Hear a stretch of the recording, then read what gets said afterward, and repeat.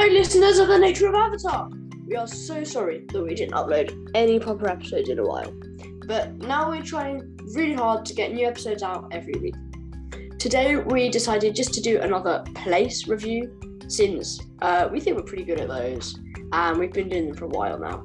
Oh, and just a quick reminder, there's a poll in the description of our last update episode, and there will be one in this episode. So remember to tick those boxes in the poll, as it's really helpful for us creators to know what you want to hear from the podcast. Anyway, so over to Orion, who's going to talk to us about the general location of the place we're doing today, the Fire Nation capital city. The capital city of the Fire Nation, which you've probably seen before, was built in a volcano on Capital Island, which is a large island situated in the western reaches of the Fire Nation. The city is composed of two parts, Royal Caldera City, also known as Harry Balkan, and Harbour City. But for now, over to Otis, who's going to talk about the history of this magnificent settlement. So, Avatar Kuruk. I'm going to go through the history kind of like by Avatar and important things that have happened there. So blank spaces though, like jumping between avatars, it's just because nothing happened. So, Avatar Kuruk first met his companion, Hei Run, in the Fire Lord's harbour. Almost immediately he made his feelings known to her, but the firebender coldly shut him down, which Jinzu and Kelsang laughed about. Jinzu and Kelsang are in the shadow of Kyoshi and the rise of Kyoshi, if you don't know who they are. Privately, Heiron clarified to Kuruk that romance was only forbidden while they were on duty. In 295 BG stands for before genocide, Avatar Kyoshi travelled to the Fire Nation capital to celebrate the festival of Seto. Seto is a previous avatar that Orion has a fanfic about. The fanfic's in progress and you can find it on our website. So she went to the Fire Nation capital to celebrate the festival of Seto at the palace. After Yun's vicious attack on the palace, the entire capital was locked down. After Fire Lord Zoryu produced a double of Yun, who confessed to conspiring with the Salwon clan, a purge of the clan began in the capital. And then another point is that in 100 AG, which after genocide, the powerful Fire Navy prevented the Earth Kingdom and Water Tribe from assaulting the Fire Nation capital until the latter stages of the war. In 100 AG, when a small invasion force managed to slip through the capital's extensive defences on the day of Black Sun, Chief Hakoda of the Southern Water Tribe and his son, Sokka, who at this point was 16 years old, led a small force down from the Southern Water Tribe, the Foggy Swamp, and some people from the Earth Kingdom in an attempt to defeat the Fire Nation, while Avatar Aang attempted to defeat Fire Lord Ozai. In order to defeat him, the capital remained under a big eclipse, which meant the Firebenders had no power. But after that invasion, which failed, the capital of the Fire Nation remained under Fire Nation control, with almost all of the invading troops captured. Several weeks later, the capital was the site of the comet-enhanced Agni Kai between Prince Zuko and Princess Azula for the Fire Nation's throne. Azula was ultimately defeated by an intervening Katara, at this point who was 14, and who used her waterbending to subdue the princess.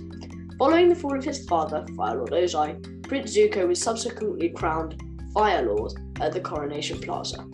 And then his daughter Izumi became Fire Lord or Lordess. Anyway, over to Orion, who's going to talk about the different buildings and other features of the city. The Brilliant City has many components, including the huge palace in which the Fire Lord lives. Within the volcano crater, there are a few districts which the city can be divided up into. The First Lord's harbour, is a huge harbour, big enough to hold 12 Empire-class Fire Nation warships or lots of smaller ships at one time. The entrance to the harbour is sealed by a massive seawall flanked by two large, heavily armed towers. And this is basically the only way into the city. You have to go through the harbour and get past the Great Gates of Azula, which you see in Day of the Black Sun Part 1. Next up is the Royal Plaza, located in the harbour just below the capital's harbour city. An impressive structure where Fire Nation royalty hold inspiring rallies for the people of the Fire Nation. And if an invasion got past the Great Gates of Azulon, they'd have to battle with the defences in the Royal Plaza, a lot of soldiers, and many Tundra tanks. Located between the central volcano and the harbour, Harbour City houses much of the Fire Nation's population.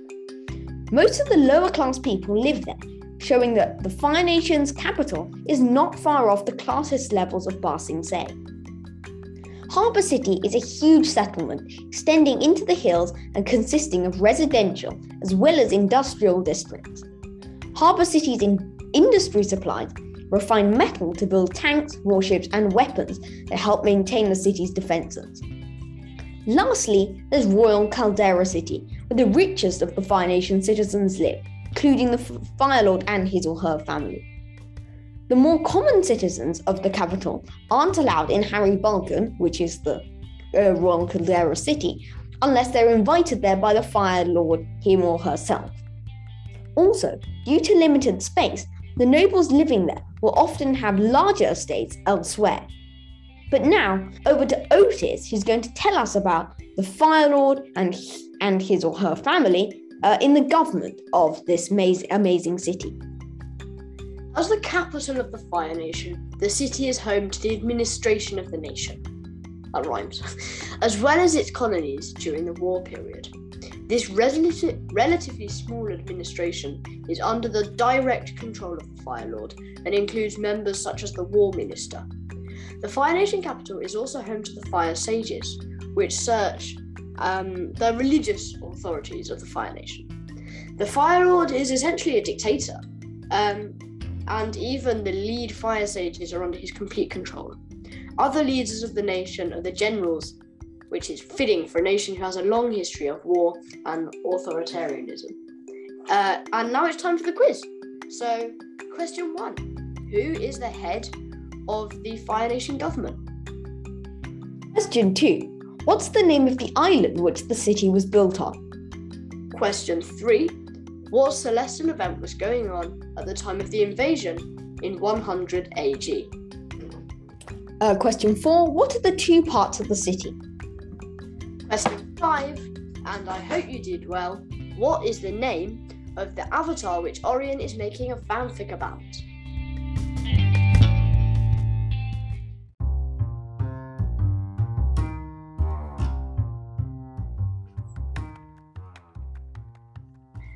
That's all we have for this episode.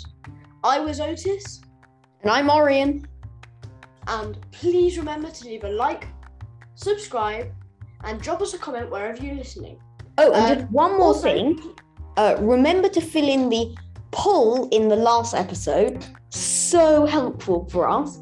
And the poll in this episode where we're going to ask you about how much you visit the Four Nations website. Yes, and there's also, I want to add another question to the poll. We're going to do 2 polls today. So firstly about how many of you use the Four Nations website, and then also about